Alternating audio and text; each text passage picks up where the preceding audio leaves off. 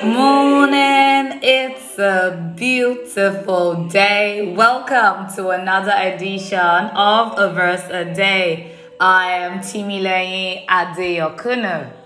Our anchor verse for today is taken from the book of Matthew, chapter 6, verse 33. But seek first the kingdom of God and his righteousness, and all these things will be added to you. I'll take that again. But seek first the kingdom of God and his righteousness, and all these things will be added to you. Now, what does this mean? It is about looking for God and being hungry for the things of God and righteousness.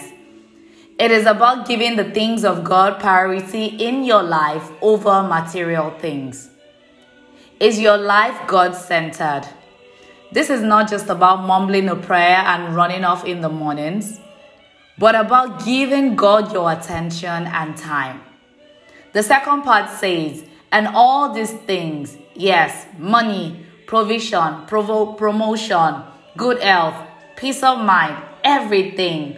These things are talked about in verses 25 to 32. Our life, what to eat, clothing, basically all our human needs. They will be added unto us if we seek God first. There is no need to be anxious for them. When we seek God, the things that people chase after will chase after us. You wake up in the morning. What is the first thing on your mind? What do you think about? What thoughts wakes you up in the morning? What is that thing that you think about? What do you worry about when you wake in the morning? Your children, your finances, your business, your job, your home, this business, that project. What? C, a royalty, knowing that he or she is royalty, never has to worry about certain things like wealth and provisions. This is because there is that assurance that this has already been taken care of by virtue of his identity. What he or she is more focused on are the things of the kingdom and how to make it better. It is the same thing with the kingdom of God. As God's children, who is the King of the universe, our focus should always be on him and about the things of the kingdom rather than worrying about material things. When we focus on God, what people chase after chases us. This is not a call to be lazy or slothful. Rather, it is a shift in thinking and focus where we don't focus on the things of the world, but the seemingly little things of the kingdom that brings us every other thing. You honor and serve God, and without even asking, God begins to download groundbreaking business ideas and strategies to you. People begin to wonder what school you went to get such wisdom. Didn't your Bible say that when you walk with the wise, you will be wise?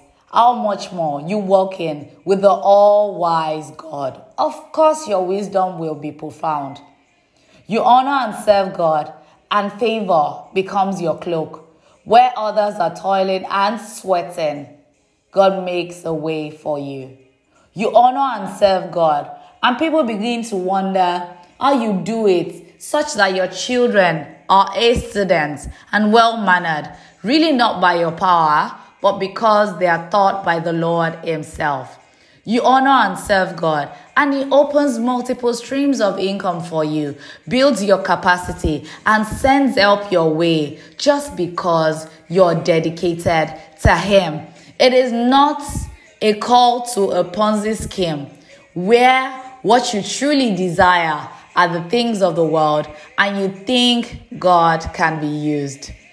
Before you think about it, God already knows, for he cannot be deceived.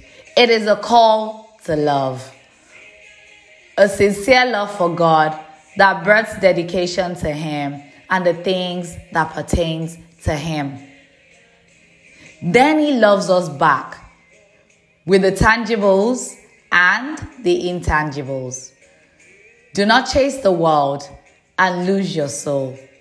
Chase God and gain heaven and even the earth as a topping. Hallelujah. Remember, seek first the kingdom of God and righteousness, and all these things will be added unto you. Seek ye first the kingdom of God and his righteousness, and all these things will be added unto you. Seek ye first the kingdom of God and his righteousness, and all these things will be added unto you. Until we meet again on another edition of A Verse a Day, I remain Timileyin Adeyokunu. Have an amazing day.